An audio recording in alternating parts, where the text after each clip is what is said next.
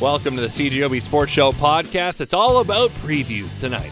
Doug Brown and his daughter, Sophia, 13-month-old daughter, makes a cameo. We talk about the Blue Bomber game against the Stamps coming up Friday night. Leah Hexall stops by her season debut on the sports show. She's going to the Heritage Classic Saturday. She has some thoughts on that, as well as the Jets' upcoming road trip as they try to clear what's wrong with them. And Jacob Smallwood of the Winnipeg Ice stops by to preview their game against the Saskatoon Blades. That's all coming up on the podcast. All right, let's just get to it. Zach Collaros is the starting quarterback for the Winnipeg Blue Bombers as they are about 24 and a half hours away from kicking off against the Calgary Stampeders. And we welcome in the man who will be color commentating on the game tomorrow, Doug Brown. Doug, how are you doing tonight? Good. This is the first radio interview I've ever done with Wiggletown on in the background, but it's working so far, my friend. Wiggletown. Wiggletown, yes. It's keeping somebody busy here. Good. Well, that's what we want. So when you found out that Zach Collaros would be the starting quarterback tomorrow, I'm sure you weren't surprised, right? No, it was hard to imagine Chris Streveler returning to action so soon after the kind of punishment, what he exposed himself to in the first game against Calgary. And then obviously Sean McGuire, all early reviews coming in about him are favorable, but he still has only thrown a grand total of 2 passes in the CFL. So kind of makes a lot of sense to go with a guy that's thrown over 2,000, that's for sure. I love your daughter in the background. It's good. It's good. So Collaros now, though, he hasn't thrown a pass this season, technically. He had 3 snaps against Hamilton in week 1, and none of them were passes, 2 handoffs, and then he got hit on a run. So he hasn't thrown a pass since last October in a real game. Do you think he'll be rusty? Yeah, it's very possible, and obviously he's only had a couple weeks with this offense as well, and he's going up against, this isn't exactly like getting Toronto or Ottawa for your first test. This is Calgary. This is a playoff team. This is a defending Grey Cup champion, so he certainly has the deck stacked against him, but, this is a game that you get to have another one afterwards. So, I think the Bombers are obviously they'd like to have, there's a fleeting possibility, a low percentage chance they could still have a home game. But for the most part, they're going to be on the road in week 1 in a couple weeks. So you might as well give the guy that has a high probability of starting or participating in that game as many reps as possible, especially against an opponent he probably could end up playing against again. Well, and you're right. The winning and losing Friday doesn't necessarily matter all that much. Really, you want to see that Zach Collaros can give you something that maybe Chris Streveler can't. Yeah, exactly. I mean, the funny thing about Zach Collaros is he's very, very similar to Matt Nichols in terms of, how they operate, how they're very good in a clean pocket, how they're quite accurate passers. They really benefit from, staying out of the physicality. Neither one of them is going to run unless they have to for the most part, and they're both quarterbacks with tremendously high football IQs in my mind. So there's a lot to like about him coming into an offense that Matt Nichols was able to run very, very well. So I think if Zach Collaros can stay healthy and he gets enough exposure to it, you could see somewhat similar results to what Matt Nichols was able to accomplish in this Paul Appelese system. Defensively, a couple changes. Chandler Fenner is out. Marcus Rios is out. They have Mike Jones and Mercy Masson coming in. Bo Levi Mitchell, but the big thing for him, he wasn't barely touched last week. What do the Bombers have to do to get more pressure on Bo? Yeah, it wouldn't matter if you had Deion Sanders in his prime if Bo Levi Mitchell has all day to pick you apart, right? So it's funny. They tried blitz him a couple times, and he automatically understood what was happening, and he threw the football in the right place at the right time to the right guy. So, he's going to know where to go with the ball if you're sacrificing guys out of space to add to the blitz. And then if you're just rushing 4 and his 5 or more, 50, 60, or 70 protection picks that up and you don't get home, then he's even, he's going to be unrushed and more accurate and going through his progressions and understanding where the vulnerability of your coverage is. So it's a tough scenario. I think your best case is, 4 on 5 for those guys to get home. And everyone knows the defensive line of the Winnipeg Blue Bombers is certainly talented enough to take over a game by themselves and exact pressure without sacrificing guys from coverage to add to that rush. So the onus is really going to be on that front 4 and that rotation, probably front 6, of guys that rotate in and out to take it upon their own shoulders to make Bo Levi Mitchell very uncomfortable in that pocket, because he was just surgical last game when he had ample time and didn't really feel too much heat other than a few sacks. Because the reality is that may have been Willie Jefferson's quietest game in a Blue Bomber uniform.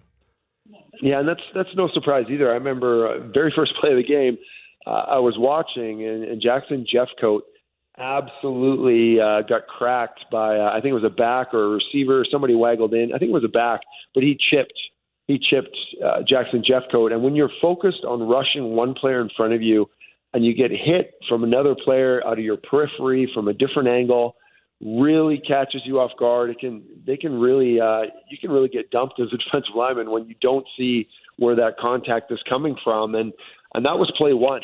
So you can only imagine, if you review the tape and go through, if they hit Jackson Jeffcoat like that on snap one, I would imagine Willie Jefferson got just as much attention from extra blockers and multiple offensive players coming at him in different sets and from different areas.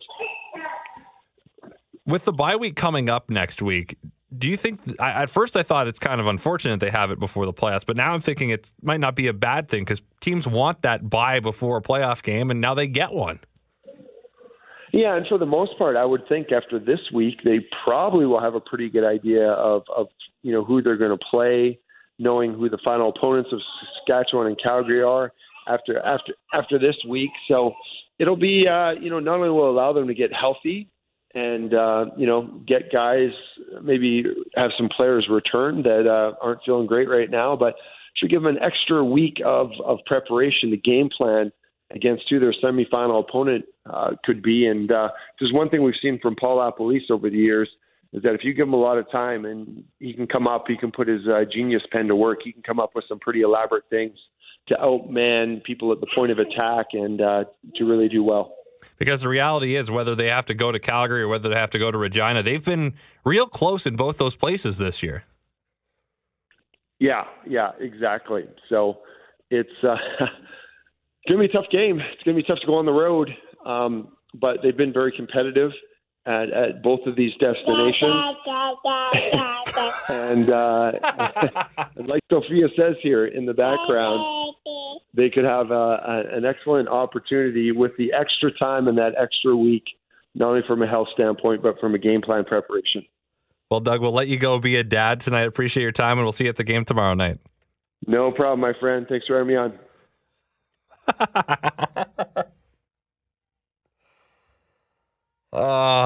God bless him.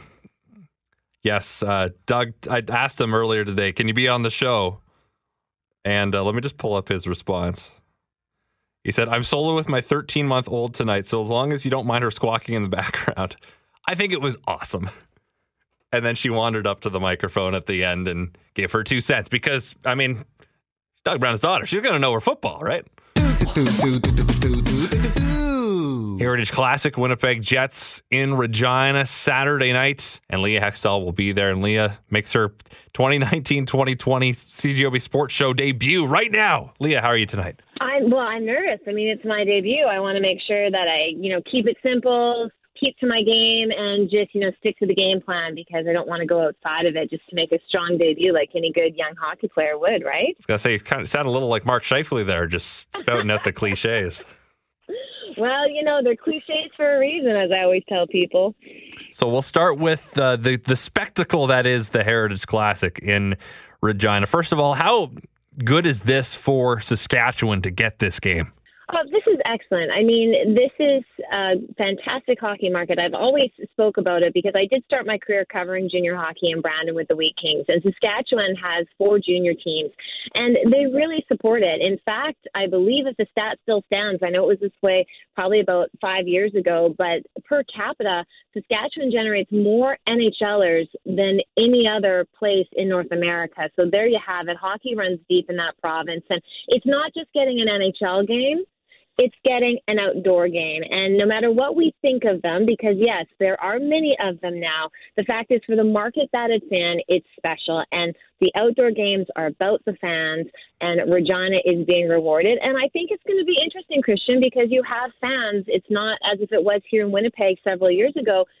it's, right in the middle of Alberta and Manitoba. So it's going to be interesting to see the demographic and how many fans make up Mosaic Stadium when we head to Regina on Saturday. Well, I like the idea of a neutral site game like that, where you kind of have a blend. So there's always somebody cheering and there's always somebody booing, and then you have to fight the people around you to try to be louder. I like that idea. Well, think about it. The NFL is the beast of a marketing machine that it is. And what does it do every year for its biggest game? It puts it at a neutral site. So there is something to be said about it.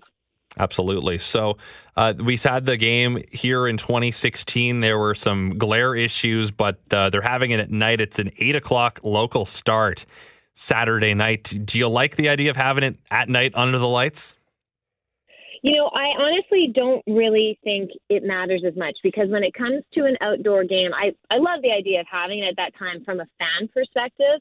But the fact is for the players' team's perspective, is that the outdoor game is all about eliminating any excuses. It's going to be cold. It's going to be night. It's a bit of a different schedule as an 8 o'clock start time. But it's the same for both teams. So it truly is going to be for whatever team can eliminate those distractions and just go out and play. That's the team that's going to skate away with the points on Saturday night. Did you play a lot of outdoor hockey growing up? I did. That was the only kind I played. I mean, I grew up, and I'm older, but I'm not that old. But women's recreational hockey really wasn't a thing in my community. You still had to play with the boys, or you played ringette. And so for me, a lot of my time, playing any kind of hockey was on the rink that was just down the back lane. And I know how much you love your outdoor rinks.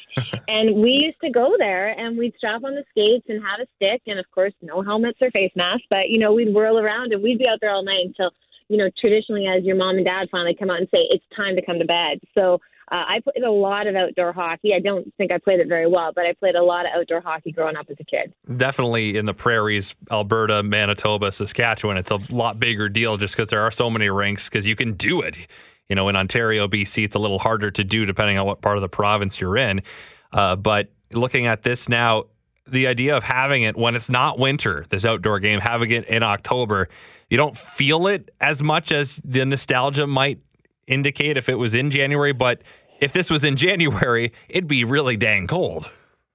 Okay, so let's just talk about the weather for a second. It's going to be 17 beautiful degrees on Friday in Regina, and the next day during the day it drops to 1, and by the evening it's -6 with quite a wind chill. Of course it is. So it's actually going to be pretty cold. So I'm packing tonight because I'm heading out tomorrow, and I was just like, okay, what am I going to wear? Like, how am I going to stay warm here? So because I am prepared for the fact that it is going to feel like a winter game out there. And, Saskatchewan, they say you can watch your dog run away for how many days before you have to go chase them. So I think that wind's going to probably be whipping if there's any of it. Are you driving or flying? I'm driving. I'm doing it old school. I'm going as a fan to this game, which is something I've never had the experience of doing. I'm not working it. I'm simply going as a fan. I'm taking a friend of mine who's got a 40th birthday coming up, and we're going to head out to Regina and do the old road trip and stay the night and, have a little bit of fun and enjoy the hockey game. And it is a spectacle, but at the same time, it's a game for the Winnipeg Jets, who are not playing really good hockey right now. They've come off a homestand in which they did not play very good hockey. They have a lot of trouble scoring goals. And so they really need to use this road trip that comes as a part of this game to get back on track. This road trip, Christian, is going to really define the Winnipeg Jets, and that's how this team is looking at it. They didn't play well at home, picking up only one win on this homestand, and the Winnipeg Jets traditionally have been very strong on home ice. We think back to that season, 27-18, when they went to the Western Conference Final. They had the best home record in the Western Conference. They only had 7 regulation losses. That is an incredible stat. I spoke about it on one of my Hextall on Hockeys, because the fact of the matter is you're sitting in the Central Division, which is so strong. And any year, if you're going to be a playoff team, you got to go 500 on the road, and you got to have about a 750 win percentage at home. And that's something the Jets have always counted on. And here they are struggling on home ice, but they have a chance to go on the road and get things done. I mean, perhaps their struggles have something to do with just some of the players that have been out of the lineup, but they've got to find a way to come together and earn the wins. And they have an opportunity here. I mean, they're playing against teams that, besides Vegas, some teams that aren't in the playoff mix right now haven't had strong season starts. Anaheim's been quite good, especially when it comes to not letting goals in. So they're going to have some challenges ahead, and it starts Saturday night. But this is their chance to get out there, come together, and figure out their game. Because that's something that I don't know about you, but I don't know how to describe the Winnipeg Jets. I've always had the ability to look at them and talk about the brand of hockey. But this season, because it is a different roster, especially on that back end, as we spoke about so many times, I'm not quite sure who this Jets team is yet, and I'm looking forward to seeing this, hopefully, as they head out on their road trip. Well, at the start of the season, it was goals galore, and we saw this across the league, and we do every year right at the start, a ton of scoring, but it definitely tapered off on both ends. They've done a little bit better job defensively. They haven't really been able to generate a lot of offense. Are they just focusing so much on protecting their own net because of that shambly D-core that they aren't getting the chances on offense, or is it just a matter of finishing here? Yeah, I actually would look at it the other way. I don't think that the forward group and the team is playing enough of a five-man unit defense. I'm a big believer in hockey that your offense comes from strong team defense. The ability in your own zone to grab that puck and be able to transition it out, and I don't think I've actually seen enough from the forward core. I have to say, the captain, Blake Wheeler, I was there at the game on Sunday night against Edmonton, and I felt like, I almost wondered if he was hurt. He's not, but he just didn't have it. And that's strange to say for Wheeler. He actually, as we saw, Christian, we were sitting beside each other. He slammed that door several times after it was a power play, and he just threw the puck out of their zone, and they had to retreat. Just uncharacteristic plays by some of the players up front. And, that could be telling to the fact that this is a different year. A lot of players are trying to curb their game a bit because of the back end. But I think they're going to have to get used to the fact that this is the new normal for the Jets. This is their new reality. There's no grand savior coming for their defense. They're going to have to play team defense, and that means that the forward core up front is going to lack some goals. And it also means that Connor Hellebuyck's going to have to be strong, and he has been really good over the past few games. He has been, and it hasn't been enough because we're not getting enough goals. But you said no grand savior coming, so no Dustin Byfuglien coming? Well, it's interesting because we keep hearing this rumor mill, right? It's one day it looks like he's going to retire. The next day he wants to come back. I have heard that he does want to come back, but he's not ready to come back. And I don't know what that means. I don't know if that means because he hasn't been training maybe necessarily all summer the way he should, because perhaps he didn't have the want that he normally does, that maybe he's not game ready. I really don't know what that means, but I would say that I don't feel comfortable having an opinion about whether or not Dustin Byfuglien's going to come back, because quite frankly, I don't know. And this is a situation that's being held very close to the vest, and I don't want to speculate on it. Mm-hmm. The only thing I can say is that I've been told 110% is that this is about whether or not he wants to play the game. There's nothing else going on. They are telling us the clean truth about this. He's not injured. It's nothing like that. But that's what I have heard, that it really is just a situation that he doesn't know if he wants to play.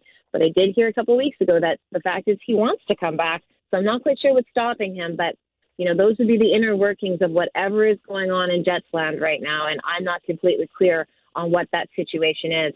And I have to say, Christian, is you have to wonder, I know the team, if he decides to come back tomorrow and steps on the ice, everyone's going to welcome him back with open arms. But at some point, does the relationship become fractured? Because, we're all adults. And if I decided that I wanted to retire, my company would not sit there and let me decide for months on end. They'd have to look at me and say, we need you to make a decision, because we have other people here that we're concerned about. And those people are also the Jets fans. And they deserve to know whether or not he's coming back and whether or not there's some cap room that maybe the Jets can go out there and try to do something. Very, very truly. I appreciate your time tonight, and we'll let you go pack for the road trip. Thank you. I'm hoping that maybe Mother Nature helps us a little bit. But, there's always like this beverage situation that could help warm me up a little bit too. So we'll wait and see. All right. Have fun. You too. Thanks. All right. So how have you adjusted to life in Winnipeg, Manitoba so far? Everything's going well here. I'm loving it here. My billets here are awesome. Winnipeg's a great city. It's a great city for sports, and I'm adjusting well so far. How different is life here compared to a place like Cranbrook, BC? It's very different. Cranbrook it's a smaller place. Everybody knows everybody type of thing, and coming here to a bigger city, you know, there's a lot of pressure, especially coming into a new place, and I think it's going well so far. It's a big city, and I'm enjoying it so far. From a billet perspective, are they, for your teammates as well, kind of located all over the city, or do they have to be close to the rink and close to Shaftesbury as well? Well, you know, we're kind of all over the place. We have people in LaSalle, Oak Bluff, you know, just southern Winnipeg pretty much. But yeah, I mean, we're kind of all over the city. Some people are 20 minutes and some people are 10 minutes from the rink, but we still find a way to hang out with each other all the time, and we spend time with each other as much as we can. Just you personally, how do you think your season has gone so far? Personally, I got off to a slow start, but honestly, we've been going better here lately. Offensively, I've been doing better over the last couple games here, and hopefully I can carry the momentum going into the next coming weeks here. How important was it for your team after a couple, well, you were shut out a couple times at home, to get on the right track in your home barn last weekend? I think that's huge for us, you know, like just for even the fan base, you know, it's great for us to win, and for fans to experience a win with us at the same time, especially our first win at home. It's awesome for us to finally have some success at home, and you know, we played Saskatoon twice, and we got them one more time here coming up on Friday in Saskatoon, so I'm looking forward to that again. Now, the fact that you only have one game this weekend, normally you have two games, sometimes even three in a weekend, but to have just one, how is that maybe different in your preparation? Yeah, it's not the odds of this happening isn't very high. You know, in the year and a half I've played so far in the Western League, I've never had just one game on the weekend, but I think for preparation, I think everything's just got to be the same. Stick to your routine and what you got to do, and one game, 3 games, you got to prepare the same every day and for every game. But let's say, you know, a couple weekends ago you had Friday, Saturday, Sunday games. Knowing that you only have the one game Friday, is it easier to empty the tank? Well, yeah, it's easier to empty the tank. We gotta bring it to every game. We gotta give it all our every game. But knowing that we have only one game this weekend, we gotta put everything out there and play like it's a playoff game, and just battle as hard as we can. Who has stood out amongst your teammates so far this season? Local kid here in Winnipeg, Carson Lambos. You know, he's a 16-year-old defenseman just coming into the league, and he's doing very well for us so far. He plays in all situations for us, and he's putting up good points offensively, and he's having a great season so far. And what about the play of the two Europeans that came in, Michael Tepley and Nito Kinder? Yeah, you know, they're both huge for our team. Michael Tepley, he's got a great shot, and he can release the puck really well, and he's very good offensively. Same with Nino. Nino's awesome for our team. He's a good two-way centerman, and they both fit in well for our team. So I'm really excited for the upcoming future here. And what is the return of Jesse Mackay in the crease meant for your team? Jesse's huge for our team. You know, last year he was a big part of our team, and him being a 17-year-old last year and our starter, that was big for him, and him coming into his 18-year-old season right here, he's in the 3.5 games he's played so far, he's been absolutely unbelievable, and he's going to keep progressing, and he's going to be play a huge role for us in the future. You having an A on your sweater now, how does that change how you feel about your leadership role on the team? You know, I've a team with or without an A. I just don't change anything. My leadership is how I off the ice. Just gonna stay the same with or without an A. So obviously it's special. It's an honor to wear a A on my jersey, but I just keep working on and off the ice, and hopefully keep having success. And this is just a semantic thing, but is it assistant captain or alternate captain? What's the right term? I've heard both things, but I say assistant captain. Some people may say alternate captain, but I'm not sure, to be honest. Okay, I say assistant, so okay, we're on the same page there. So last question, just what do you like most about the bus rides that you take? Honestly, the bus rides is all about connecting with your teammates. It's bus rides have huge memories and long-lasting memories. Sitting on the bus for 10 plus hours, you have that much time to connect with your teammates and just talk, and I think it's great for that. Well, Jake, and I appreciate your time. Good luck this weekend, and good luck through the rest of the season as well. Thank you very much. Appreciate it.